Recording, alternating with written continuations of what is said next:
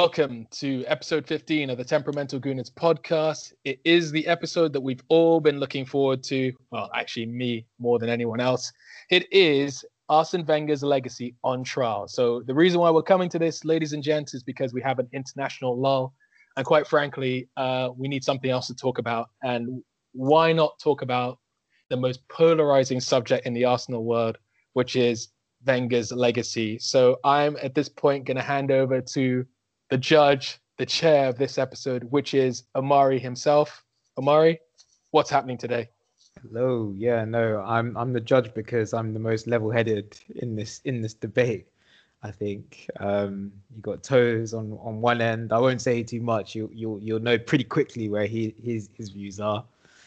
Kibbs on the other side, providing some facts, straight facts to support his point of view. And this week we've got a special guest by the name of Chigs. Chigs, how you doing? I'm good, thanks, guys. Thanks for having me on. Yeah, looking forward to it.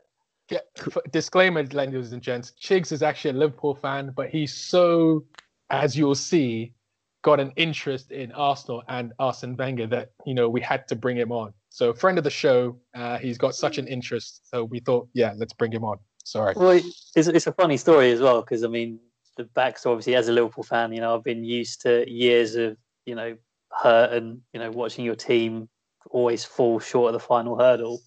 I actually used to work for Arsenal as well back in the day, so I used to referee their youth teams back when you were at Highbury. So yeah, you got a lot of love for Arsenal, North London boy. So just not enough love to actually support them, but that's fine. No, it's all right. It's all right. It allows me to rip Toes a bit, so it's all good. I'm biting my lip here. That's an exclusive reveal on the podcast. Reveal. Before we get into things, I thought it'd be good to just get everyone's favorite or most memorable Arsene Wenger moment, and maybe their least favorite or moment to forget about Wenger's time at Arsenal. Given that I've just brought this up and maybe you need a second to think, I might give you mine quickly, and then you guys can go from there. Yep. So I think, probably the saddest moment of the Arsene Wenger era for me is probably not something that's to do with Wenger himself, but just losing that Champions League final was pain. I'm sure we're going to talk about there was a lot of difficulty in Europe, but that was painful. And my favorite Wenger moment is probably the celebration he did in the 2014 Cup win, just because I could tell how much it meant to him, bringing Arsenal back to winning some stuff after a long time without winning anything. So I think that was key for him. But Kibbs, you've been conspicuously quiet so far, so I think I'll come to you next. Worst moment for me, it has to be the Champions League. But as you said it, I'll choose another option. The one that's fresh in the memory, I suppose, because we went through some rough times later on. But maybe that quarter final against, I think I discussed it previously, quarter final against Chelsea. Oh yeah. It was a long time ago, but I think that would have been our other opportunity to, get into a Champions League final, looking at the route that Chelsea later had and who actually ended up winning the whole thing. So that's fresh in memory because I was really young back then, but I can remember it like it was yesterday. So that hurt. Best moments, I'm going to have two. They come in two. And that's winning the Premier League at two of our biggest rivals stadium. Spurs, never forget that. And I think we've done United as well. I think we won it Old Trafford as well. So those are significant because that doesn't happen often. And I remember that. Toes? Well, my worst moments. They're a bit. There's a. There, what's the word I'm looking for? At the apex of this is Wenger's 1,000th game, where we lost 6-0 to Chelsea away, because of all people, of all Amari laughing, of all people for him to lose that game to, it's Mourinho's Chelsea, and the abject performance that we gave, and just because what really stems from that is the whole thing of when like opposing crowds start to sing, "We want him to stay, we want him to stay, Arsene Wenger, we want him to stay." So all of that is just, for me, those kind of moments are the worst things for me in terms of Wenger. But yeah, that probably is the lowest. Highest, I wanted to say the double win of 2002, because that for me is my favorite ever Arsenal season. Proper lightning war football. I would have said the proper German term, but I don't want to seem come across as racist, so I'm not going to say that. I'll just say lightning war instead. And you guys who are all World War II aficionados, you'll know what I mean. But that was the football we were playing, right? That was the football we were playing. Pure defense, straight to attack in that quick speed. Beautiful. But I will then, I'll have to go to just for the Invincibles win at Highbury. You know, he said it a year before. And what he said before was just that he would want his team to do that. He didn't say they were going to do it. So the newspapers actually twisted his words. But that for me is the pinnacle. Him saying that's his dream for his team to do that, and then for him to live that out. So yeah, that's my proudest Wenger moment. Jigs. Obviously, it's going to be Liverpool slant on it, but the goal Vieira scored against Liverpool, where he, the slick passing move and he chips the keeper. Yeah. I think that was in the Invincible season, and that was a game where I think, we were up and, we looked like we were going to break your run, and, you guys came up with the goods when it mattered, the force of personality of those players. And, these are all Wenger's guys in their prime. So, I think that showed that quality of that team. I think a low point, even as a Liverpool fan, I think losing the Champions League final against Barcelona, I never really want to see English teams do well unless it's Liverpool. I'm not one of these guys that wants to win it for England, but I think you guys, you were great that year and came up against a great Barcelona team, and we'll come to it. But there was a few things that happened in that game that, I think if Wenger wins that, this conversation's a lot different. So I feel sorry you couldn't do that. Toes is smart, yeah, and you mean what you want your goalkeeper to do is let the guy score, and we'll carry on. But no, Jens couldn't do it. But anyway, Toes is laughing because obviously, if someone's bringing the prosecution, it had to be Old Man Toes. So shall we start this off with a statement from the prosecution as to why is Wenger's legacy, as Mourinho would say, a specialism in failure? Ooh, I even forgot that statement. That statement. Look, let's get this clear. Obviously, historically and trophies-wise, Arsene Wenger is Arsenal's best manager. Right? He's our greatest manager. The kind of football we played under him is you can't question that, and no Arsenal fan can, even if you don't like him. What I would though say as my opening statement is I term Arsene Wenger's tenure at Arsenal as essentially, I wouldn't want to say wasted opportunity, but he didn't maximize the opportunity, and it's riddled with complacency at the time of when Wenger and Arsenal were on the ascendancy, were on the verge of becoming the true power team in England. Wenger just got complacent, and he just, for whatever reason, stubbornness, as we all talk on in terms of his tactics, he did not push the button or didn't influence the team to go that much further in terms of being ruthless or whatnot. So all in all, I term Wenger's time at Arsenal as a missed opportunity. And I will be looking to provide the facts on that during this podcast. All right, Rafa, calm down, mate. Exactly. Someone said facts early on. So I wanted to say that. So well done. Go on. So Kibbs, was it 18 years? 22 years. Yeah, Oh, yeah. 22 years. Yeah. And it was a missed opportunity. I don't think so. I think the club. Well, yeah, of course. Actually, there was missed opportunities, but more in the sense this man, kind of survived 4 different eras, basically of different Arsenal teams. He's more than the manager. He completely changed the game.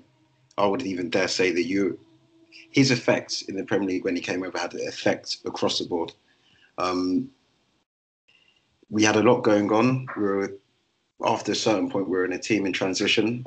I can respect what he tried to do. He was nearly successful, but yeah, he was living on scraps for a long time. And when we finally were out of debt, I'll say with the Emirates, and we had maybe opportunity to push on when we signed a few marquee players.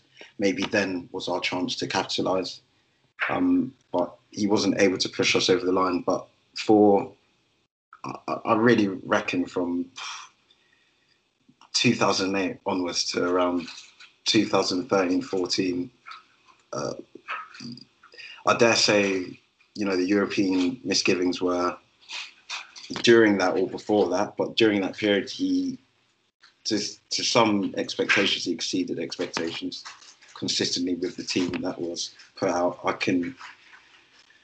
You're all Arsenal fans, Chigs. I know you're in Arsenal. I can reel off some of these names that were in our team, and we were finding ourselves in positions where we were not supposed to be. It was just disappointing that we got so far into seasons where, it should have been that Premier League win, or we should have got further. But inexperience, the changing culture, having young players, in some instances it works, but for most time it doesn't. Not everyone could be Sir Alex Ferguson. That was a special moment. Okay, so I think we should get into this. So we're looking at it 3 eras. We've got maybe the glory years 96 to 2006, where I'm sure no one can find any problems with what Arsenal were doing then, right, Toes? And then we've got the barren years, 2008, 2013, 2007 to 2013, sorry. And then I suppose the final years, 2014 to 2018. So we'll start part 1. We'll be focusing on those glory years, and like I said, surely there's nothing to pick holes in that period. Well, what did we have? We had 3 Premier League wins, 4 FA Cups, a Champions League final. More than that. Yeah. Well, Amari, you see, that's the thing, right? That's the thing. What people don't realize, or what we all need to realize, is that what Wenger had in his hand, with the caliber of players that we had. I'm going to reel off some names, gentlemen. I'll just say the back 5, with those guys within it. Then I'll say Thierry Henry. Then I'll say Patrick Vieira. Then I'll say Dennis Bergkamp. Then I'll say Ian Wright. Then I'll say Pires and Lindbergh, right? For that team to not dominate English football as they should have, to not win back-to-back titles, to not even once win back-to-back titles. Liverpool, sorry, Chigs, but whatnot. I'm not going there. My point is, most of the big teams are able to win back-to-back titles. That's the true sort of test as a champion. Arsenal never did that. Because what happened? Because we didn't sort of assert our authority on the league the next season, right? Look at this in terms of the transfers, right? Let me just go to my thing here, right? So 98-99 season, right?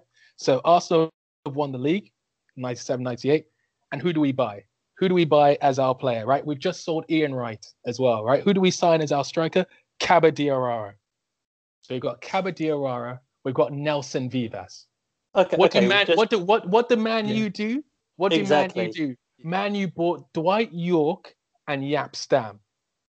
Every other team in the Premiership era. When they win a championship, they go out and make a statement, and that's how you still stay champions.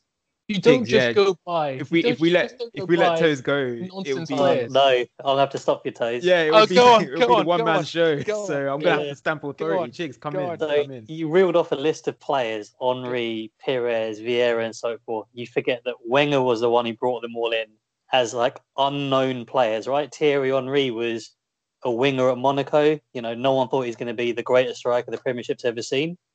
That was all Wenger, right? He was going up against arguably the greatest manager the Premiership's ever seen, who had unlimited resources at his disposal, where he could just go out and buy Dwight York, Yaps, breaking transfer records for players because they didn't win the league. They could go and buy that caliber of player. Arsenal never had that luxury. And yet, you won the league 3 times in that period. We're the only team to go toe-to-toe with Man United over that era until Mourinho came and had a blank checkbook as well. Can I just say that after that win, we didn't win the Premiership till about another 3 seasons. Man U won the Premiership at a dust. And we were in the Champions League. We had money. How can we not then go and get another marquee player or another striker or another midfielder to set us on that level? My thing is Wenger just gives these players too much. He allows players to just get comfortable. Ferguson wouldn't allow that. He wins the title. He then gets somebody else to say, look, guys, keep on edge. Just like Roy Keane says, right? Keep you guys on edge. Don't get complacent. Wenger doesn't get anyone to challenge those people. So they don't have that mentality that we've got to go out and do it again. Kibbs, I'm going to bring you in here. Yeah, because I honestly thought your argument would be a bit stronger. Like I was thinking. Oh, I've got loads.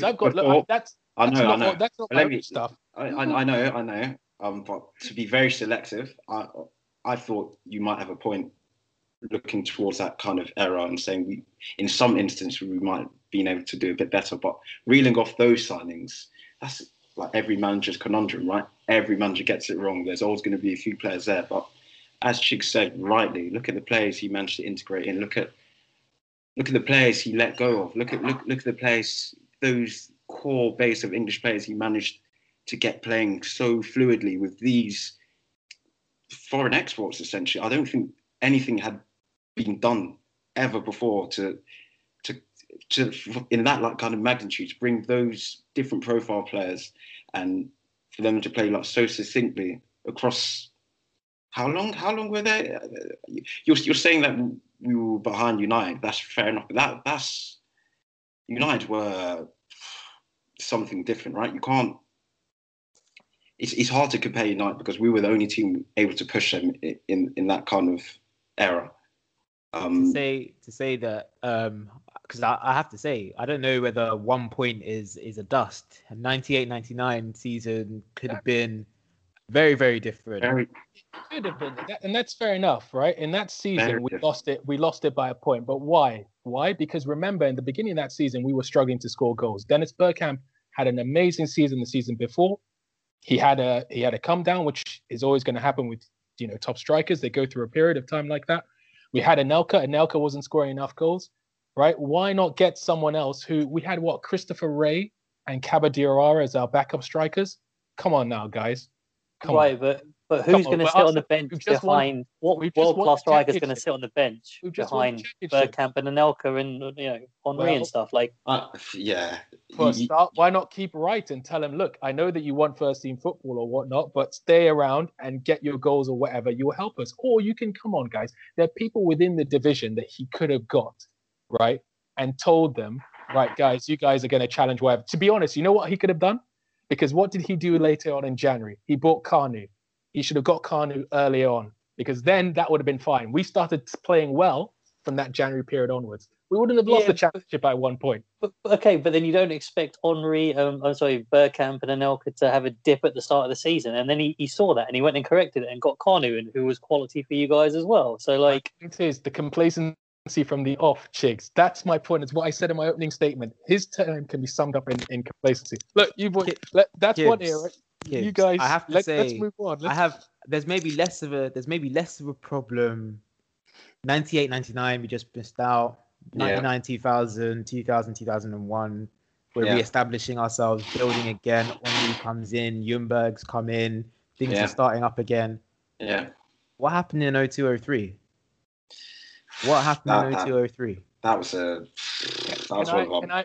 Can I mention the players that we bought in that season? Just bear with me. As you go on.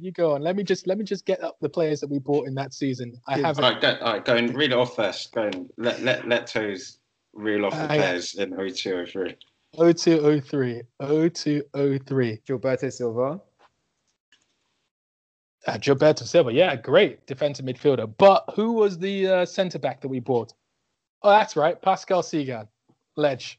What was our goalkeeper? Invincible. Guillaume Varmus, Rami Shaban. Oh yeah, don't insult Rami Shaban, top guy. Yeah, we need to get Rami Shaban on the podcast actually, so maybe I shouldn't say that. So yeah, those were our significant signings of that summer. So we've just done the double. We've just done the double, right? What Wenger again fails to build on. And that season we capitulated. Where did we capitulate? Bolton, that was a 2-2 one, wasn't it? And then Leeds at home.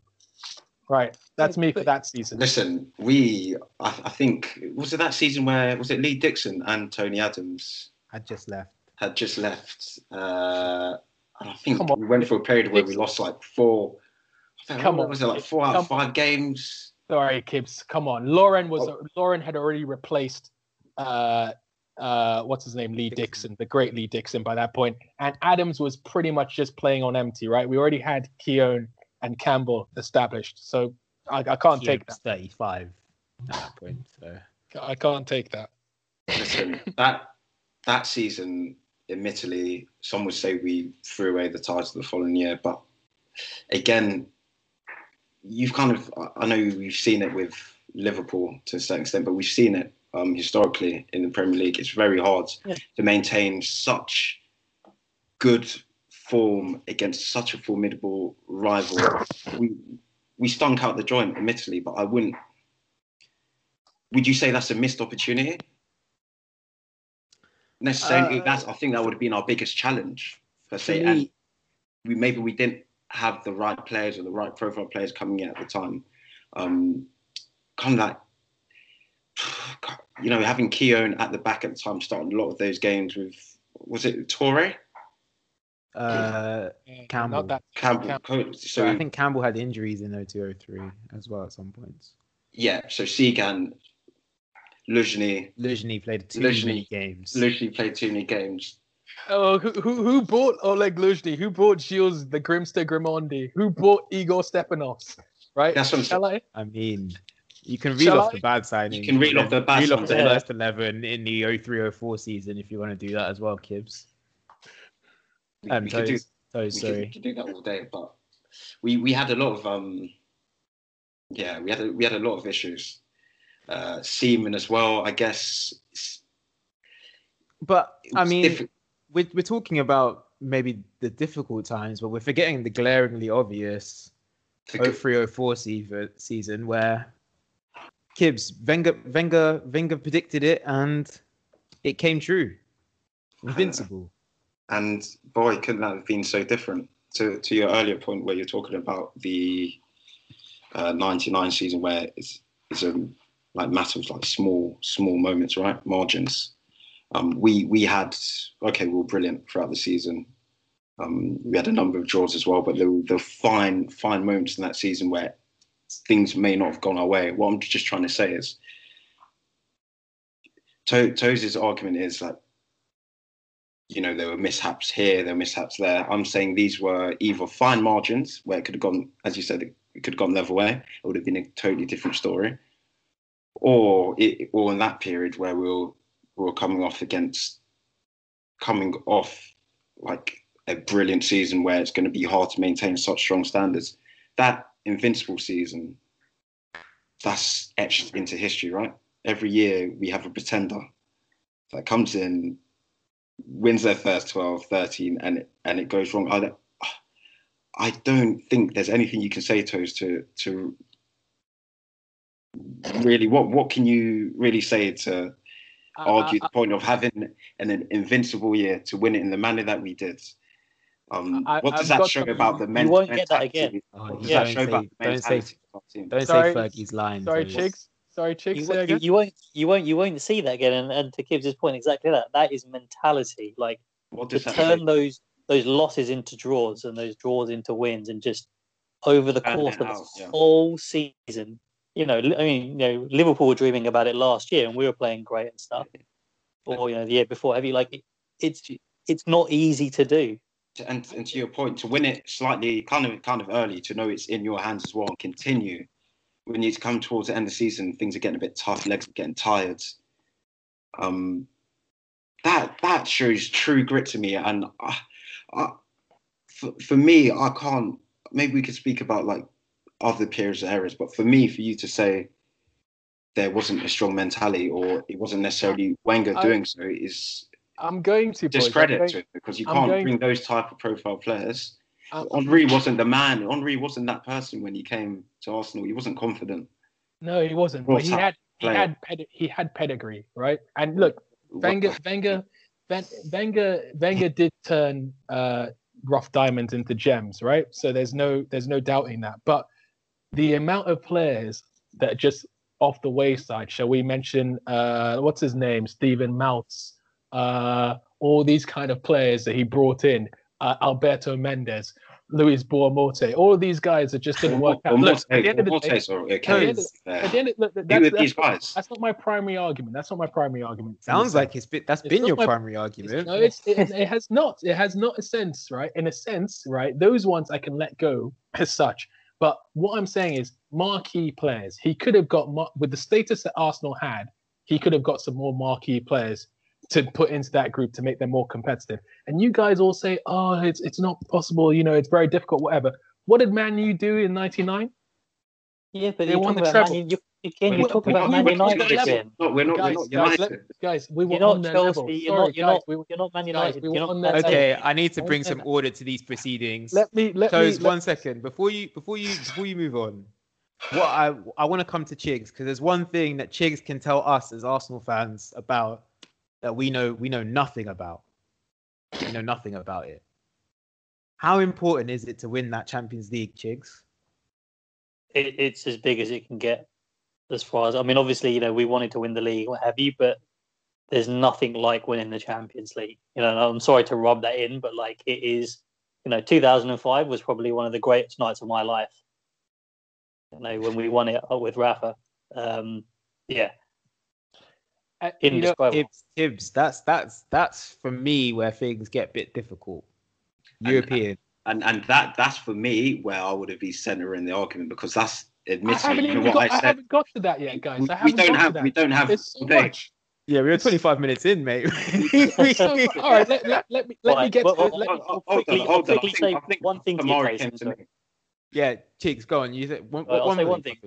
Right, so you were talking about Arsenal should have dominated that period, right? So you had 96 to 2000 2004, 2005, right? I can accept us not winning. You basically, we should have done more. We should have won more league titles, and we should have either won the league or you finished second to Man United every year from 1997 till 2004 when Mourinho came. So you're up against arguably one of the best teams the Premier League has ever seen, and you were finishing first or second. That's a dominant period by any club's standards. Dominance is what it is reflected by trophies, guys. And we didn't dominate. We didn't win back-to-back titles. We only got into Europe. We lost the Europa League final, Europa Cup final, or whatever, the UEFA Cup final. Well, UEFA Cup, exactly, against Galatasaray of all teams. Right? How many semi-finals did we get knocked out by John Carew via Valencia? And we made only one Champions League final. This is what I'm trying to say to you guys, as I said at the beginning. For us to only make the Champions League final once in that period where we had those type of players. Kibbs, you mentioned it early on about, the Chelsea game as well. We were in the ascendancy on that game, and we buckled. And before that night, what had we done? We had buckled at Villa Park in the semi-final against Man U, right? Chelsea have won a domestic treble. Man City have won a domestic treble. Man United have not won a domestic treble. Haven't they? No. Haven't they won a treble? Haven't they won three trebles? Okay. Man U have won a treble. Man City have won a treble. we're the third biggest club in this country, right? And each time we've been on the precipice of doing that. But each time, because of the mentality, we just let ourselves not cross over the line. And that's my main thing. In that time, 2 minutes ago, I came to Kibbs. The final thing I'm going to say, guys, the final thing I'm going to say is, with the caliber of players we had at that time, for us not to dominate more and not to get into Europe or be in the upper echelons of the competition and even win the competition, to me, is not good enough.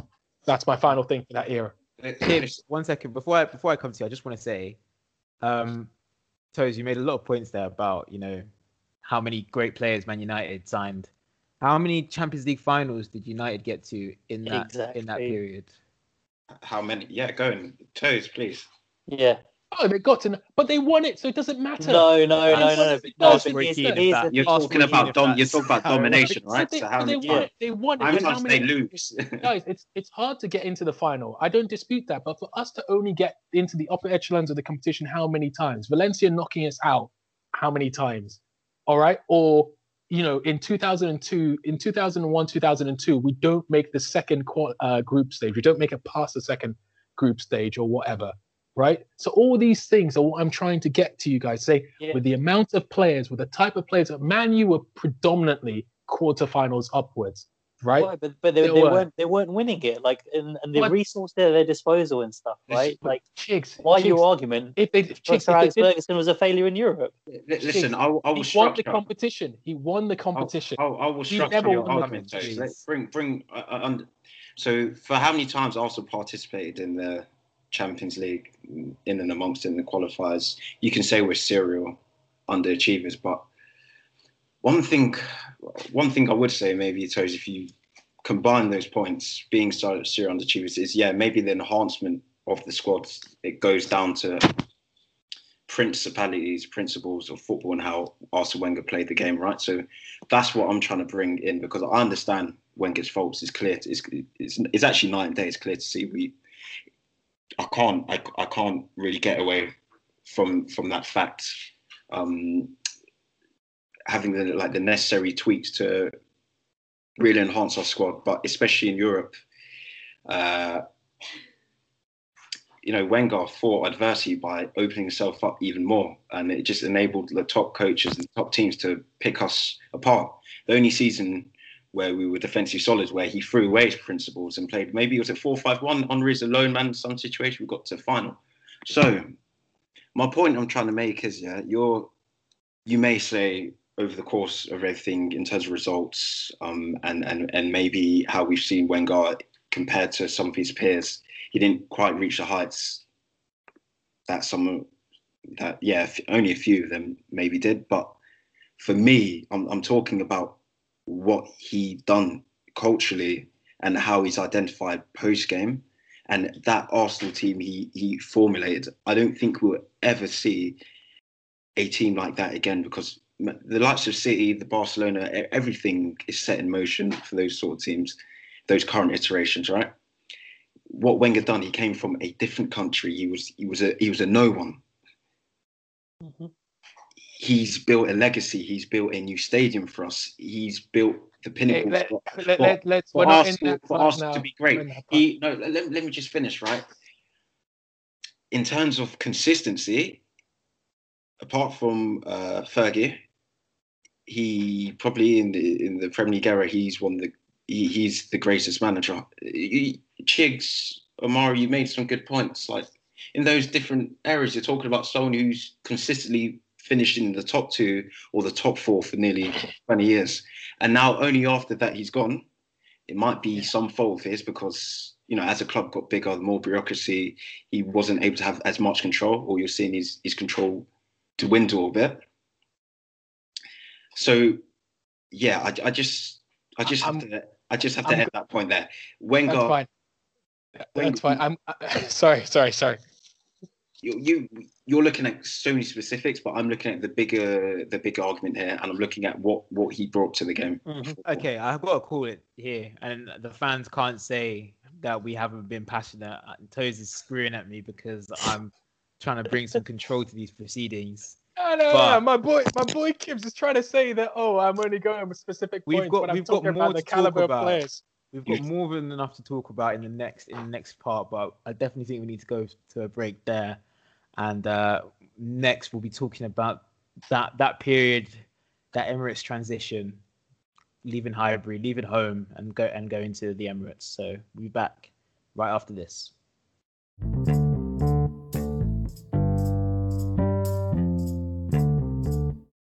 All right, and we are back for part 2 of the Temperamental Gooners podcast. Arsene Wenger's legacy. It's weird introducing parts. Toes, this is normally your job, so I'm feeling funny. But anyway, we're in part 2, and we're going to be talking about part 2 of Arsene Wenger's era, and maybe the more difficult times. 06 to 2013, we've moved to Highbury in the summer of 2006, and those were the barren years. Kibbs, I wonder how you can defend us going nine years without winning anything. Okay, let's start with Toes maybe. Toes, bring it to me first. Hey! The prosecution can't always go first, right? Let the defense show their hand and try and try and paper up or tidy up or paint over this turd. So you know, I always like to refer to an old guard, right? So that transition into the Emirates, look how many players. It was basically at the end of an era with the amount of players that left us at that moment of time, and you know, it kind of was representative of what Wenger wanted to do, pushing forwards. Once those kind of senior serial, or dare I say serial winners in the sense of competitive edge left the club, this was another era of Wenger where he tried to bring in inexperienced young players to firmly establish themselves, right? So that goes hand in hand with our financial plight. I can understand it. It was an imperfect project, but it's one that has to be commended. There are other teams that have tried it and failed spectacularly. Of course, in the moments where we tried, I would call it brave. Toes would be strong to say that we were cowards. Maybe Wenger didn't approach these games right. He left these young players out, hung them out to dry, but I would say that's a period where we were brave. And essentially, he'd done everything that he could for us to be competitive and be successful without, bending his principles, right? As I'm trying to keep on point back to, this is a man who's successful because he's so strong on his ability to pick a player and form them, and so strong on his kind of identity. Toes, is it bravery or stupidity to, in one summer, 2006, to lose Bergkamp, Pires, Campbell, Reyes, Cole, Lauren, all in one summer? Amari, the first thing I have on my notes for this section is dismantling the Invincibles too early. Right? So we've just harked on about that team in the first, era, in the first part of the show, rather to speak. And then the next season, he completely does a 360 and changes the whole dynamic of his team based on one player, that is Cesc Fabregas. Very good player. What probably would have made more sense is to shield those young players with experienced players. So if you're getting rid of the likes of Paddy Vieira, Dennis Bergkamp, Pires, etc., why not shield that team with some experienced players? And an example of this, it wasn't this season, it's later on, right? Chigs, you can come in for this one, about how Arsenal were in the market for Xabi Alonso. Yeah, so that is his biggest, for me, that's his biggest failure of that era. Thank you. Oh, no, I'm not going to sit and disagree with that, for sure. I'll just say this, right? So Xabi Alonso is there. The whole world is saying Wenger's going to get him. And what does he do? He doesn't get him.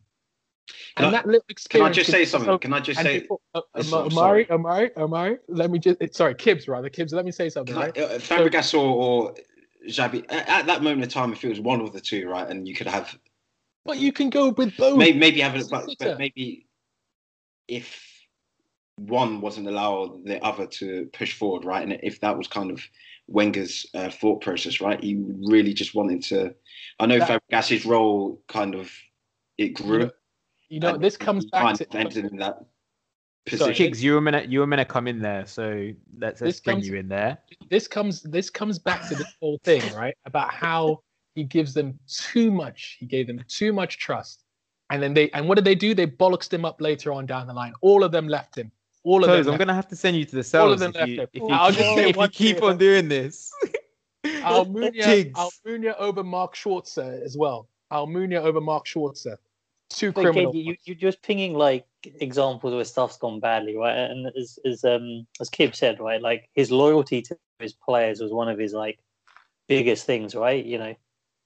And I don't know what happened when they dismantled that team of great players and why it all happened so quickly. Was it the board trying to raise cash? Some players naturally just coming to the end of their contracts, or have you people wanting a different challenge, but definitely. The biggest problem he had in that era was twofold. It was the influx of like money from, whereas before he'd relied on bringing through young talent and he was competing against Ferguson, to when Mourinho came in and the money that came with Chelsea, right? So now the playing field was like completely changed, and he didn't spend any money in that era. So that was his way of doing it, and he still competed and got you the Champions League every year, right? Which we've seen is very, very difficult when you're financing a stadium, to have your hands tied behind your back, and that level of consistency allowed you to still, compete and buy players and build your stadium, right? Yeah, exactly. Can I just pose a question as well? Okay, so you understand the structure of clubs now, right? Especially in the modern day. How many roles do you think Wenger had during that transition? How many fingers in the pie do you think Wenger had? How much did he have to deal with? I was really disappointed that he didn't really go into detail about what was actually going on in his biography. But I can't imagine the amount of pressure he must have been under. He was more than just a manager.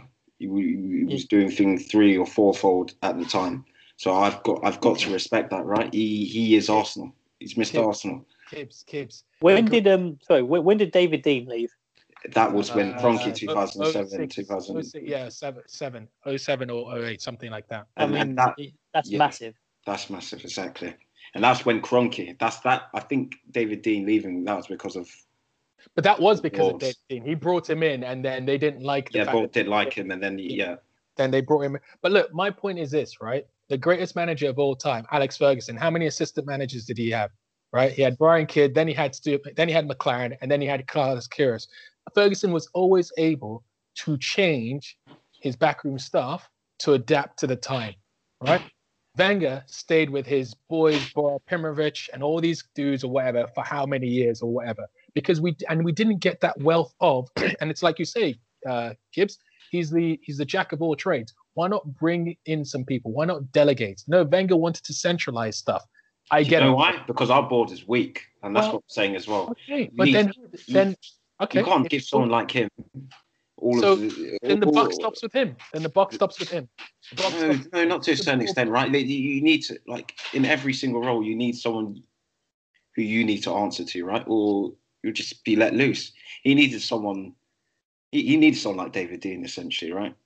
When things weren't going right, when he needed a stern person in his ear telling him that, this is not so good. Maybe you need to make this signing. Maybe going in this direction is not the right thing. The board were just letting him do whatever he wanted and being the man that he is. Your Honor, I haven't actually said what I mainly wanted to say. Your Honor, you know that, right? Is this going to be in response to what Kibbs just said, or it's kind of overall thing, right? This whole era, I get it. Like what Kibbs and Chigsy have said, right? Stadium, trying to refinance that, etc., etc.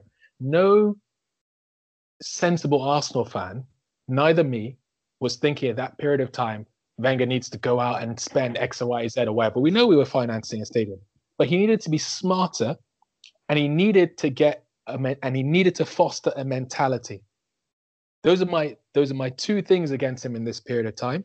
The amount of crumbles we had because he did not instill with them a winning mentality. How many times, guys, did we get almost close and then we capitulated? That is my word for this era. Capitulation era. Because how many times Wenger did not instill in these guys, you've got to do this, you've got to do this. Puts his trust in them. He's not ruthless enough that if they fail him, he goes, right, you're sitting on the bench. They come back in. And then what do? Then they leave him. Nasri, Van Persie, Fabregas, right? Kleb. Yeah. The audacity of Alexander Kleb, right? The audacity. We've just got to the Champions League quarterfinal. We lost to Liverpool, whatever. This guy, then in the same night or whatever, is negotiating a contract with Barcelona. What happened to him afterwards? Nothing. Well done, Kleb. Keep passing to Rosicky. I don't know what the point was there, but my point is it's the mentality. I don't like Kleb. Okay, but there's one season, you've touched on it there, but there's one season in there that I don't really know how to feel about. And that's 07-08, because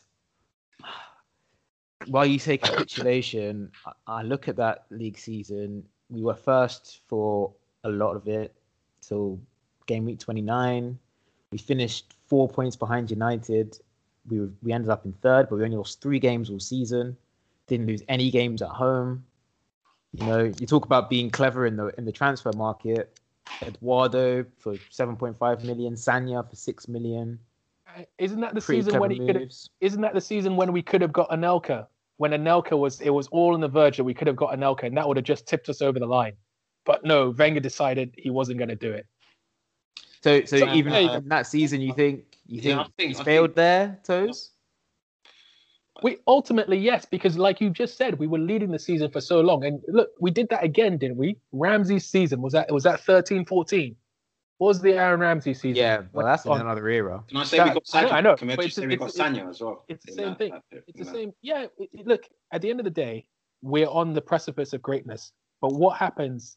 We don't get there. Why? Because we don't have the mentality. We capitulated. Toes, can I make We got that. We lost to Birmingham. And then we went on something silly, like we didn't win for another 5 games or something stupid, right? We drew Birmingham, but that was a horrible day. It was a draw. It feels like a loss. Yeah, it was a draw. You're right. It was a draw. But that was terrible. Game. Can I just okay? So that season, if we actually look at it, and maybe I'm presenting the argument that was unsustainable, looking at our rivals and maybe the experience they had, and maybe what we did in the summer transfer window. So I had actually been reading up Man United on arrivals that season spent 68.2 million.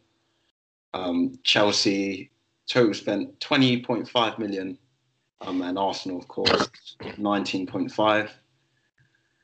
And then you just really draw like to the foundation of our squads, and everyone in that kind of bracket being around 2023 at the time, right? And then you look at Chelsea and United. I don't really even need to have to go into detail, but that's a United team that have come from the brink how many times?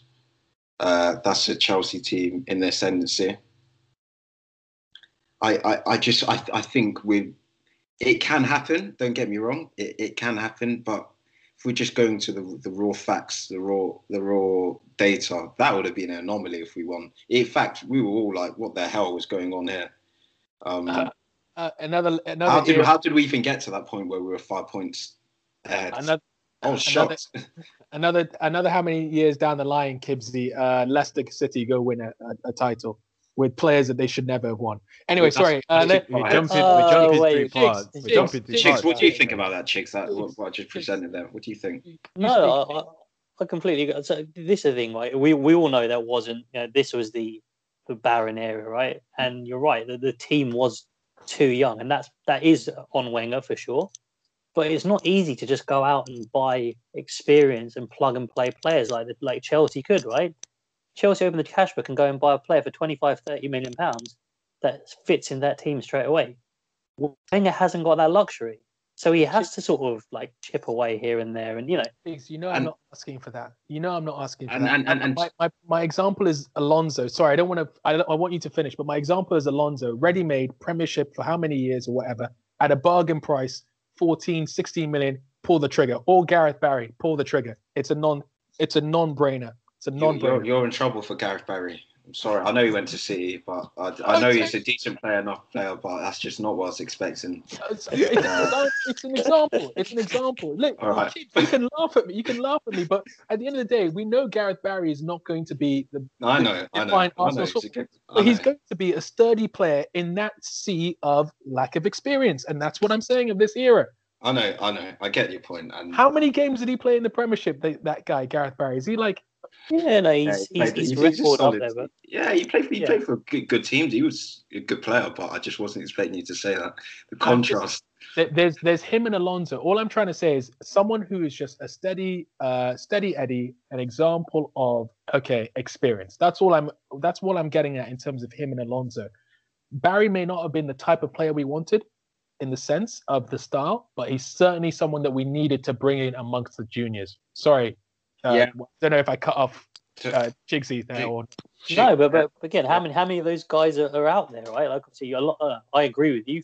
I told you at the time that was a mistake not signing Alonso, right? But how many, you went like United side Ibrahimovic recently or Cavani, these kind of guys, right? The guys that played at the top, and you can bring in on a free, but with wages or have you, to give you that level of experience. But I think you said it. Wenger's thing was to basically give his players that ability to grow, and he should have supplemented with some experience for sure. But that's part of what he was trying to do, right? Is bring those guys through, let them develop and the trouble was as they developed and they got better, they got poached and they had to leave. So you weren't getting the benefit of all the hard work you're putting into developing these guys.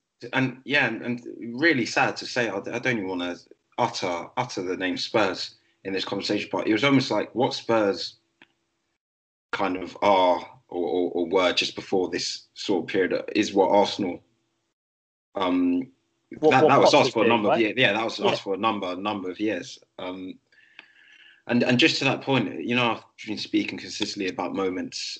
I know I can't excuse everything, but for young squads to suffer or to see what happened to Eduardo, it must have been excruciating, man. That was a horrible, horrible moment. That kind of derailed our season after that. And, we didn't maybe, where our rivals made the necessary signs in January to boost their squads, we kind of stagnated in that front. But I used to talk about stats and all that. One thing I would say, it clearly shows that we were at such a, if there was such thing as expected goals back then, I think we're at such a high, we were performing, I'd say slightly above our level, right? So knowing Arsenal, there's always going to be some form of regression. And that regression came in the second half of the season.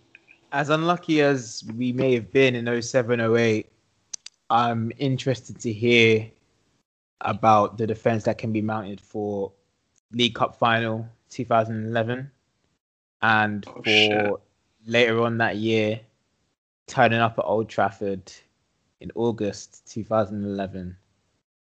And you're gonna say 8-2?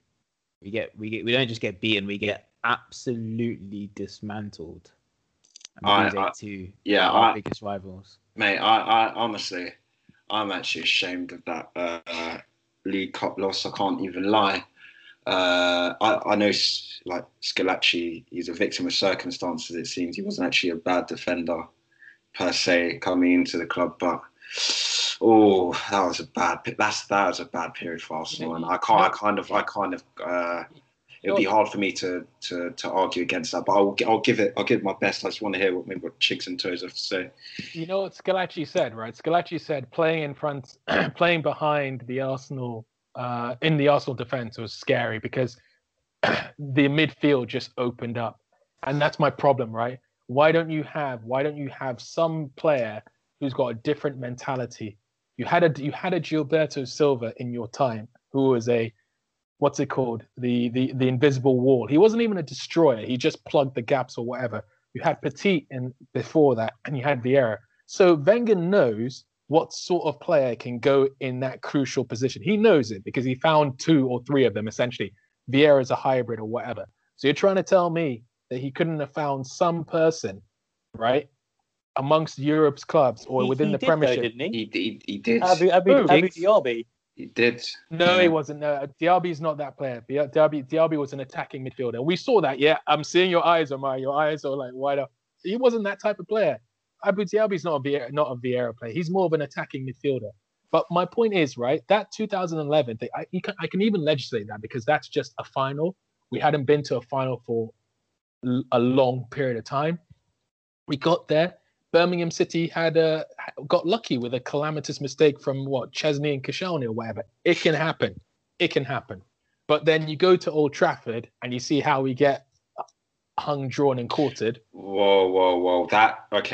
Let's step back. I want to bring Chigs in on that point because I mean Liverpool had some bad times in that era as well. Exactly. But I'm pretty sure they never went to Everton, Chelsea, or Man United as well. Actually, Man United are massive rivals of yours as well. You didn't go to Man United away with a weak team, that your 11-12 team that had Jay Spearing in the midfield, and you never lost 8-2. How can you explain it? That's the mentality. Well, I mean, here you go. So we were just champions last season, and we got turned over 7-2 by Aston Villa at the start of this season. Can you excuse it this year? You know, COVID, no preseason. All teams have these results, right? Freak results where they go. Man United lost 6-1 to Southampton, was it? They blamed the grey kits. It's a freak result. Like the fact that everyone's going, damn, like Arsenal lost 8-2, like and they're like up in arms about it. Like it's a freak result. Like it's just a bad day at the office. Toes, I want to come to you. Hold on, Amari. Yeah, to top that off with what Chigs is saying as well, freak result, but that was actually off the back of a poor run of form as well, right? We weren't exactly going into that game. Is it a freak result when the next day you go and do a supermarket dash in the transfer window? Thank you, Mertesacker, Arteta, and who else we got? Why couldn't you do that at the beginning of the season? That's clear. No, that's clear. But I'm saying there were circumstances that led to. Can I just say something, right? Why is it all the time when the chips are against it, right? When we go to Old Trafford, we perennially fail. 8-2 then, right? 6-1 when Dwight York and Andy Cole had their thing over there. It says it comes to the 49 games unbeaten. Why of all teams do you decide not to just freaking, get the job done? I don't say win, but draw. Why at Old Trafford? Well, we won the league, as I said, to points that we're a different era now, admittedly, but a young team again against United. Was it Armando Traore at the back? Giroud? I mean, I'm disgusted that we turned up with Armando Traore, Jenkinson as our fullbacks. Like Giroud really looking lost. Yeah, it's not. Riziki playing centre midfield. Arshavin. He wasted that player as well, but never get into Arshavin. Listen, there was a lot. That was the worst period. I think that I can't really forgive that period because it was actually full of mediocre players. I can't understand the project. Can we cut the debate now, Omari? Can we cut the debate? No. No. That really was a bad period for us. But he's entitled to that, man. He's entitled to that, and he still managed to drag us through. Bad period. We finished third in the end. And he still dragged us through. That's the point I'm making. That caliber of player. Can I just name that again? Giroud. I'm sorry if you ever listen to it. Giroud, Armando Traore, Jenkinson. The standard was very low, and we just had a killer up top. The corporal loved the club, mate. Corporal Jenkinson loved the club. What's that got to do with being the standard? Do you know what's funny? The most unmemorable season for me is the 12-13 season, which is right at the end of this era. I think at that point I was wondering where the club was really going. Gentlemen, had one of the 4-4s happened in this era? They had, or had two of them? Which both of them? What's the second? Oh yeah, both of them happened. Oh, sorry. Or the Spurs David and Bentley. Newcastle. Sorry. Yeah. 4-0 up, 4-4, Newcastle away. And then you are 4-2 up with how many minutes to go at home to Tottenham Hotspurs, your greatest rivals. Gil Clichy comes on smiling, 4-3, 4-4. Kibbs, Bad mentality. period for us, bad period Kibbs, for us. But mentality. he relied on some of the wrong. Was that mentality. William Gallis's time as well at the club? There was just a few players there. You look back, experienced players you think would do. I think that's Arsenal's problem as well. Every time, whether it's Emery or whether it's Arteta, you look at these experienced players, but these are the players who are going to let you down. I just don't understand it, because if they went to another club, it would be okay. So it does suggest that there's some form of issue with culture. We'll come on to that. Training. That's part 3. That's part 3. Don't worry, Kibbs. But that's my point. It's so easy to defend, because you're talking about specifics. I'm talking about him doing well despite himself being his own worst enemy. I'm my own worst enemy. I'll probably be in jail. You get what I mean? A lot of us will be in jail. Arsene Wenger is his own worst enemy, right? And Don't say that, Kibbs. and he's coming third with a terrible squad. Chigs, one thing I want to ask you is, during that period, obviously Liverpool were in and out of the Champions League, and whatever we might say about Wenger, shoestring budget, are we now really appreciating how good a job he did in getting us in the Champions League every year? Absolutely. This is, everyone says making top 4, the money that comes with it. I know Tyson's argument's been that, why compete in the competition if you're not going to compete properly, right? And it's not about that. Right, but then then by that token, there's 60 odd teams, that enter the Champions League, that have got no shot of winning it. So what's the point? You might as well just play Barcelona, Real Madrid, PSG, and Bayern Munich in the semi-finals every year and just scrap the rest of the competition, right? Like, the money that comes from, and this is probably where you got complacent, right? In that the owners were quite happy with finishing in that top 4, not giving him the money to extend and kick on, and part of that's Wenger as well. But as I say, you won't see that a team hit the top 4 every single season for 20 years. Yeah. Without you look at his net spend over that period as well, right? And how many players he sold. Exactly. And talking about mentality again, can I just add, coming into maybe the second half of the season with it not looking quite tight, looking quite close, maybe looking like we're not going to make it. And every time Arsenal are renowned for their form, when things got difficult, right? It would be easy to implode in those sort of situations. Surely that shows someone who's able to get into the minds of very frail and weak-minded players who've left Arsenal and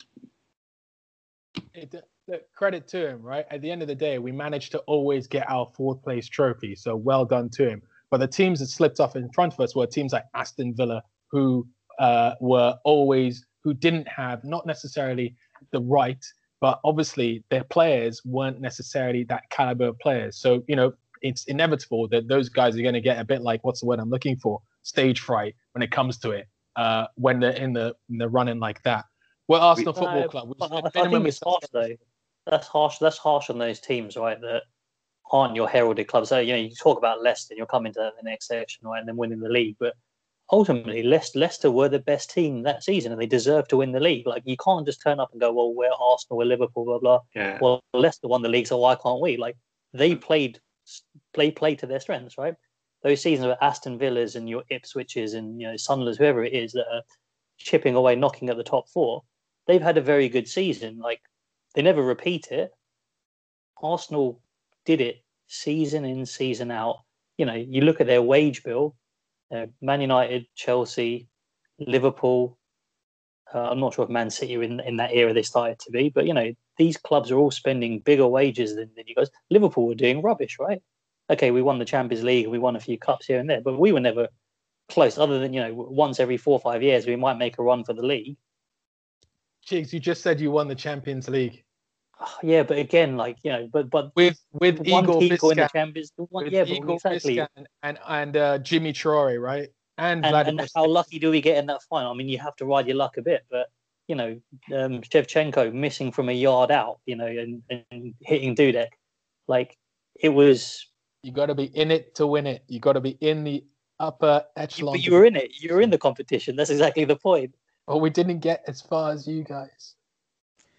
I think we've got to leave it there. Unfortunately, we've got to move on. There's a whole. Wait 1 second, right? Just before, right? Remember Chigs, right?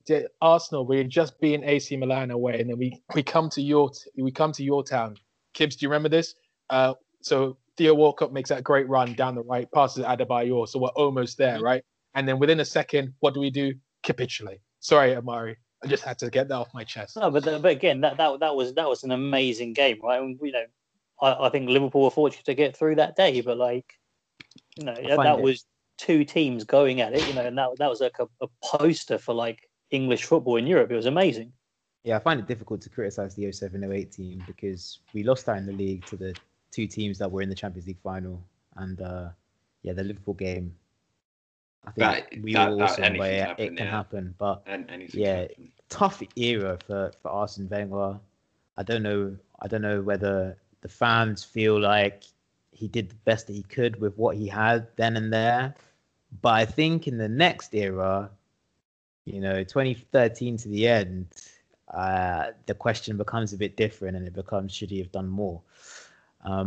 So we'll be back right after this to find out. Hi listeners, thanks for listening.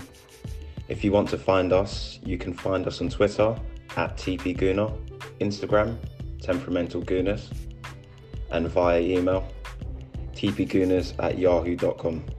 Thanks.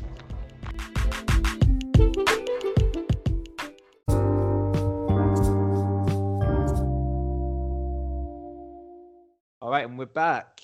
The Temperamental Gooners.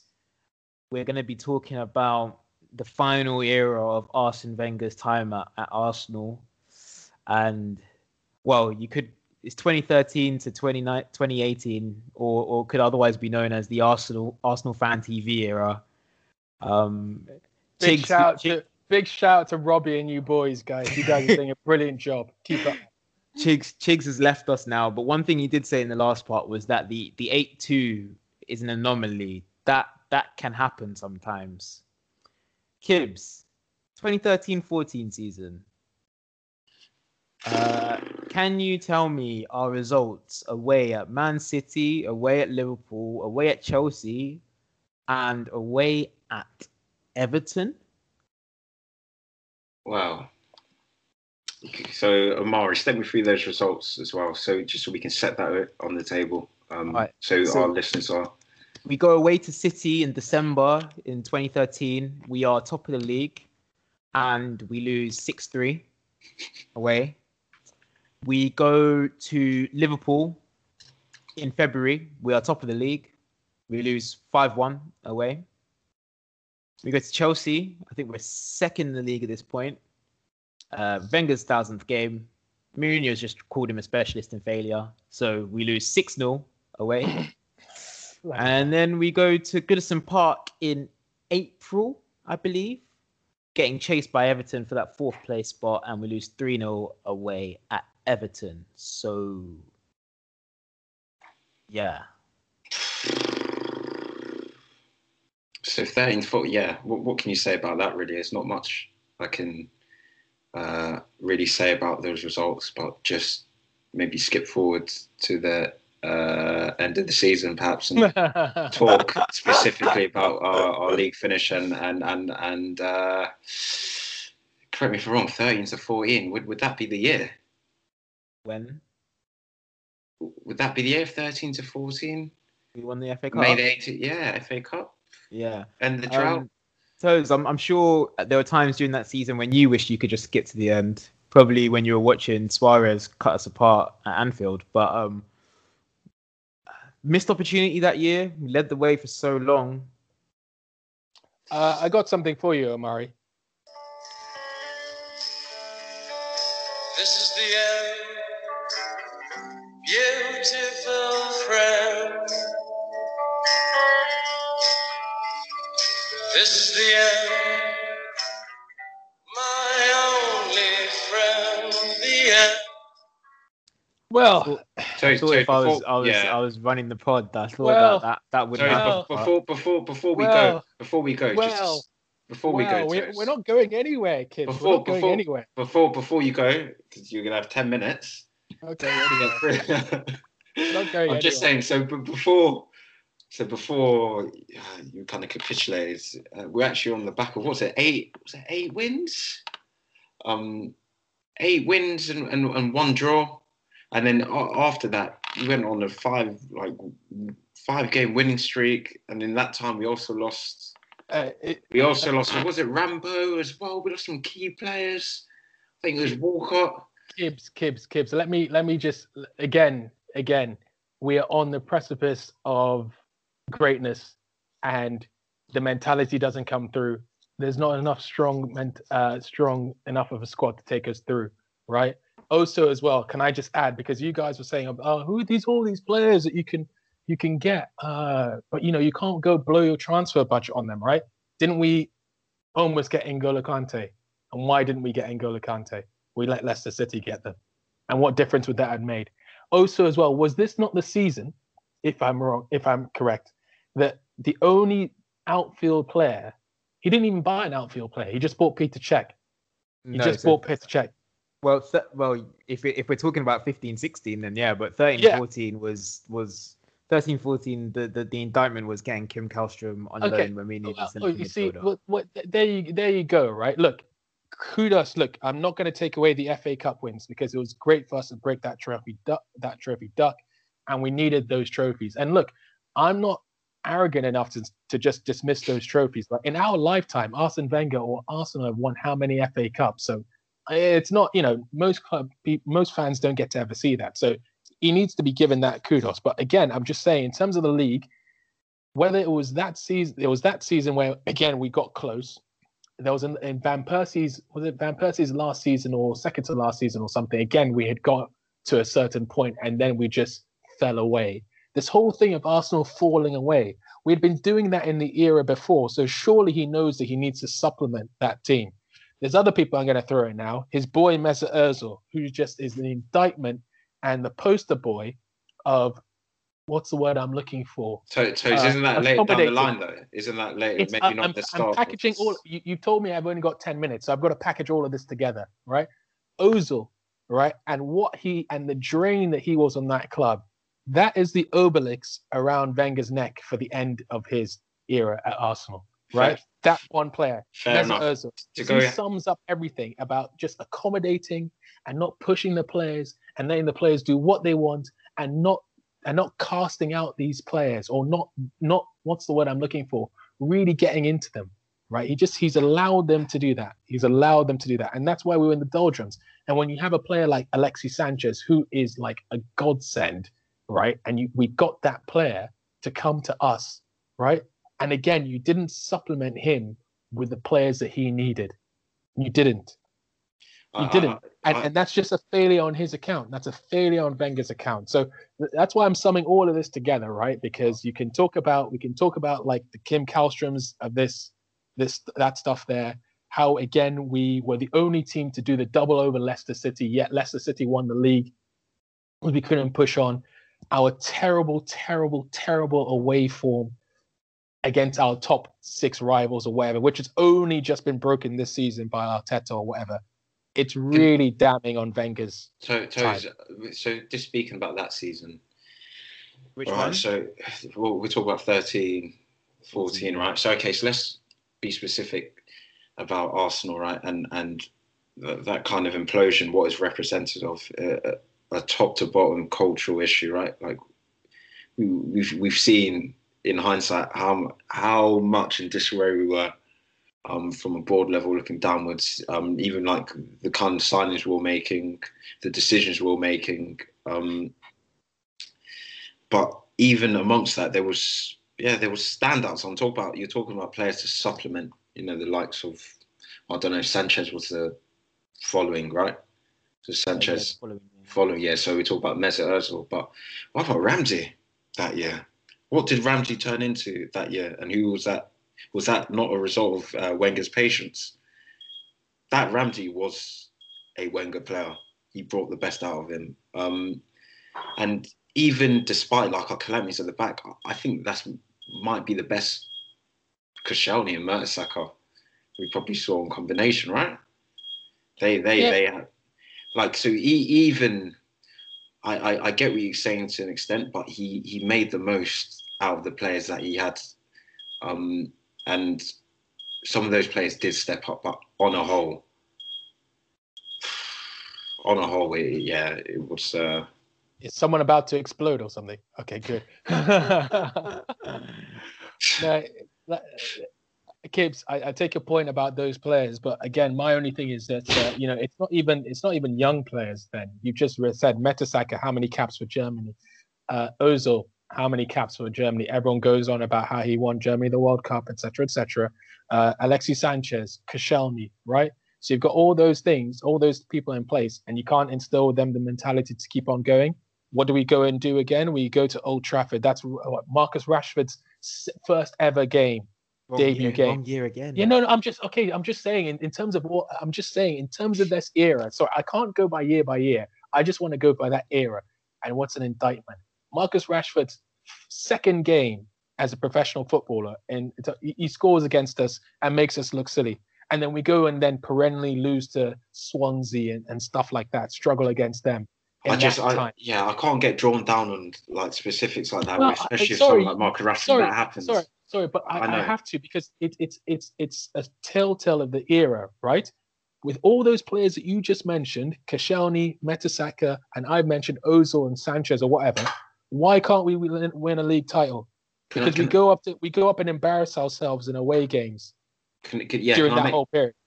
To your point, the mentality is not there. The mentality was not there again, and he'd seen this in how many eras before? The guy, greatest ever manager, handicapped himself because he wasn't willing to compromise the principles you say about by saying, look, guys, we're going to switch it up, or we're going to play a different way. What happened when he played a different way once away from home? Amari, tell me what happened to Man City. Well, we won. We obviously won because all us. Right, because he was being pragmatic. And he decided I'll play with I'll play with a proper defensive midfielder, and I'll go with a different shape. Why couldn't he do that for certain games? No, it's always going to be blazing. Absolutely. To your point, poor strategy in big matches. His inability to really, I'll call it arrogance, right? He's not giving enough respect to opponents, but that's Wenger, and that's what Wenger's about, and that's what brought him these trophies. That's what brought him in success, and ultimately that's what led to this debate, really. We mentioned a lot about we didn't even talk about the fact that we tried to bid 40 million and £1 for Luis Suarez, which is probably the thing for me that got me the most in that time. But, as Toad said, we coming into 15-16 season, we signed Peter Cech early, and you're thinking we're just going to do some more business and get this team sorted out. But no. And 10 points behind Leicester at the end of the season, celebrating the fact that we toppled Spurs on the last day of the season. But really, we that league title was ours, right? When we beat Leicester on, I think, Valentine's Day in February, we are right up behind them with a favourable running, and we somehow contrived to lose the league. That match was a great match. I love that moment, but I'm also so heartbroken by that moment, because that was the moment, as we all said. Danny Welbeck, that header, we all thought, okay, it's on. And then we went to go draw to someone silly at home or something the next game. I think we lost to Swansea the week after that. I think we drew at someone at home. 3-3 draw against Liverpool, I think. And then we just started having those results. So we lost against United at Swansea. Yes, 3-3 draw. There you go. And then 1-1 with Palace. And then by that time we were 13 points off the top, so there is no challenge after that. I'm just gonna make my final thing, right? And then we come all the way to Wenger's last season, right? and it's got to the point where the fans have to demand. It that was the he has to fans go. that caused that, because look, What was the games we lost, a lot of the games we lost were at home that season against lower teams, or then we dropped points. That was Kids. that, Come on. that period That goes to a mentality Arsenal, issue again. that I know, but we've seen with COVID and the impact of COVID how COVID wasn't around in 2018. no, but I'm just trying to explain the impact it has on some players and some teams, their ability to not play with a crowd. I would never dare to say this, but that period and those last few years wasn't a nice place to be at the Emirates. Everyone who went to Emirates would say it was not the best place to be. It was toxic, man. And I can't, knowing the players, the profile players we did have at the time, I can't imagine that done us any good. That was rough. It was rough. I think we could have done more as fans to push our team to that Premier League. It was a horrible season because everyone realised at that point that, you know, Wenger, that kind of felt that was the last moment, right? It's his last real chance to get it done. I mean, yeah, I mean, it turned out to be the last moment because that was the last time that we finished in the top four. Who would have thought that? And we're going to 16-17, our last season in the Champions League. And we go out in the way that only an Arsene Wenger Arsenal team can go out. Bayern Munich, 2 legs, home and away. And I remember distinctly because the first part of that season, we were doing well. And when the Champions League went into the break, people were saying, is this the year that Arsenal are going to beat Bayern Munich? You know, Bayern Munich were struggling at the time and Arsenal were looking all right in the league. And by the time February came around, it was very much not the story because we all know what happened on those 2 nights. We've got tons. Okay, but do you want to go into it again? What we were expecting, really expecting, like against Bayern Munich. Is it one of those teams that? No, it's not an excuse. But well, I'm throwing it to my man. You know, you're playing Bayern Munich in the round of 16. What else can you expect? Not to lose like that. Are you talking to me? I'm asking you. That's what Gibbs just said. Are you talking to me? Sorry, that's from another film, but you won't know that because cinema didn't exist before 1990. Amari, I'm taking the piss. I'm joking, my friend. Listen, right? It was just embarrassing. I know Chigs was saying earlier on that we, you know, to get into the Champions League, and, you know, not every team expects to go in there to win it. And, you know, it's good for you to be there, but it's not good enough just to be part of the fabric, right? And the golfing class was so evident. I mean, I'm loving the Europa League for the earlier things because all this stuff that happened to us with Bayern Munich is what we're doing to teams like Dundalk and stuff away. We feel imperious, right? When we play like Austria Vienna away and we're like, oh, well, Arsenal will dash you this, we'll dash you that, Dundalk or whatever. Bayern Munich were doing that to us, mate.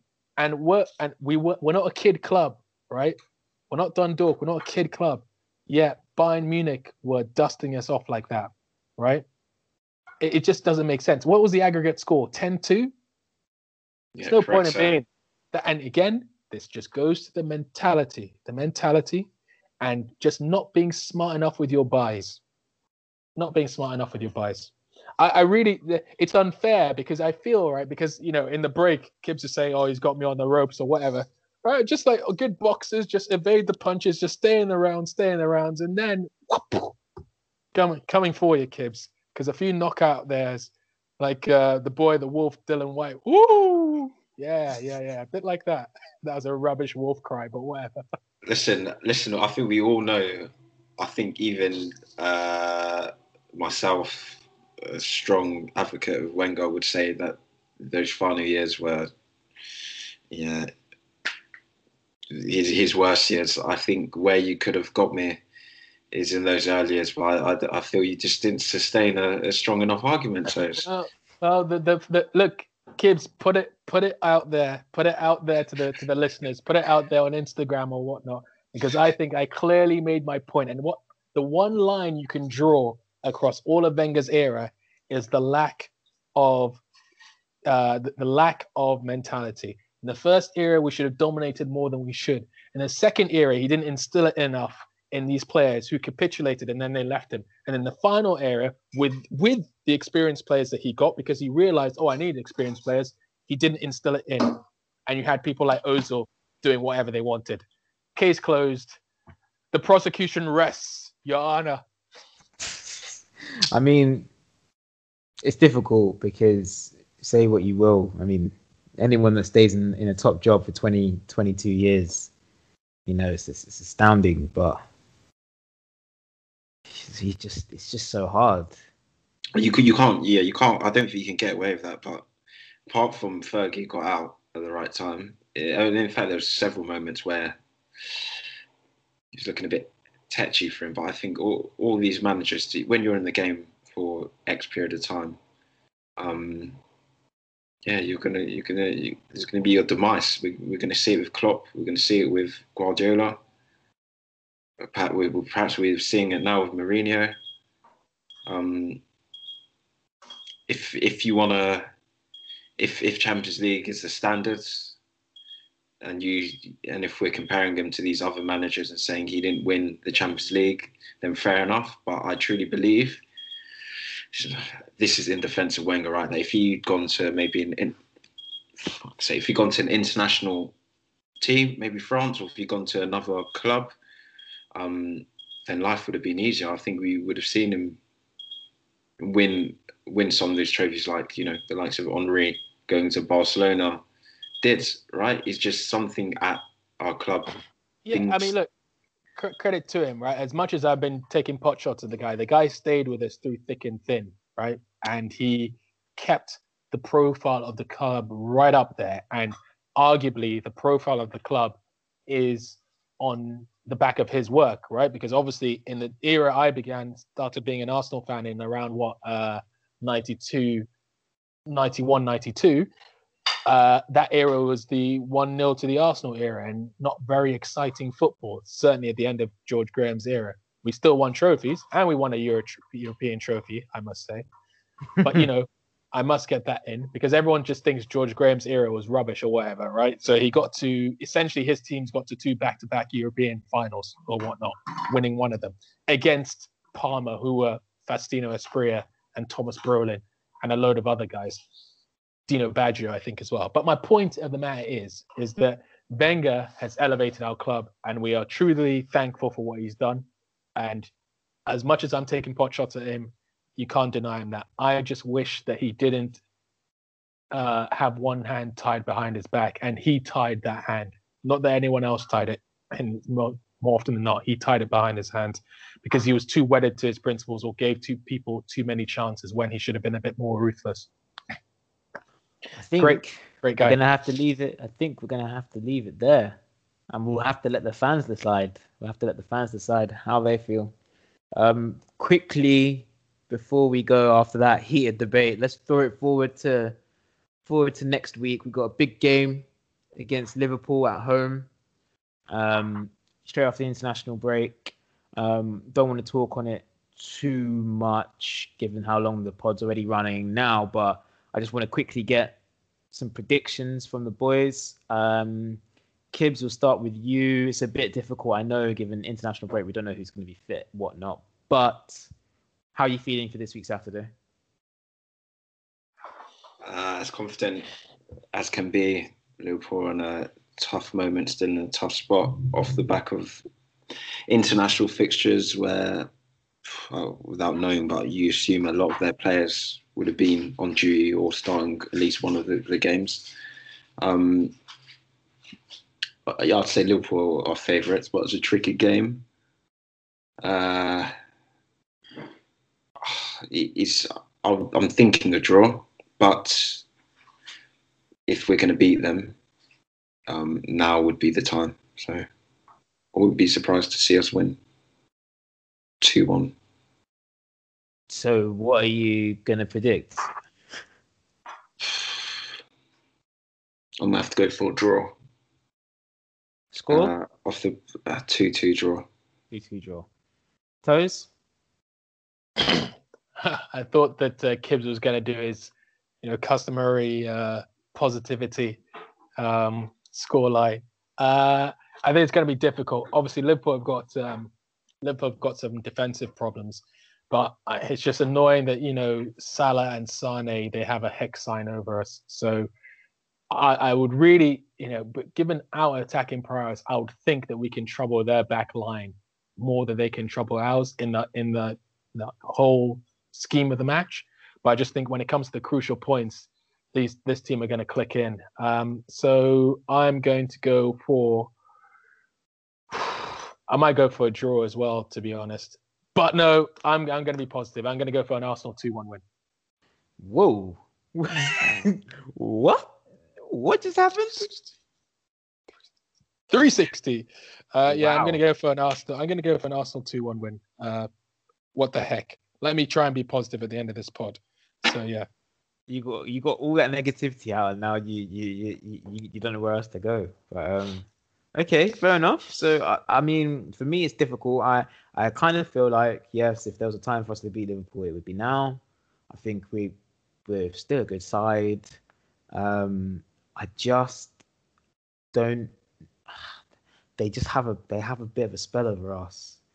I know we beat them at home last year, but I don't know. I find it difficult to predict us winning. A tough one. I think I might have to go for a draw as well.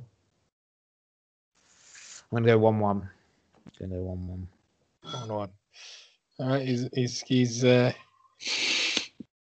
gone 1-1, which was going to be my. It seems as if Toes has caught the Kibbs and Amari bug this week of going with their heart. So yeah, I'll take that on this week, boys. After my victory in today's pod, I might as well, fill my boots in with my streak. Yeah, I might as well. Ha ha ha ha. Okay then, boys. A long one for the fans, but I think the biggest topic in our Arsenal supporting lives, I'm sure.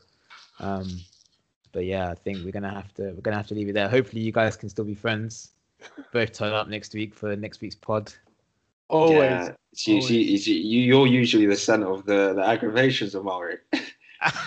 Is even one of us. I kept tried to mediate, but I'm sure people will say that I didn't do a good job.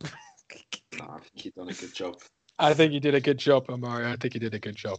Well done. All right then. Well, this has been the Temperamental Gooners podcast, and it's goodbye from me. Bye from Toes. See you later. Till next week.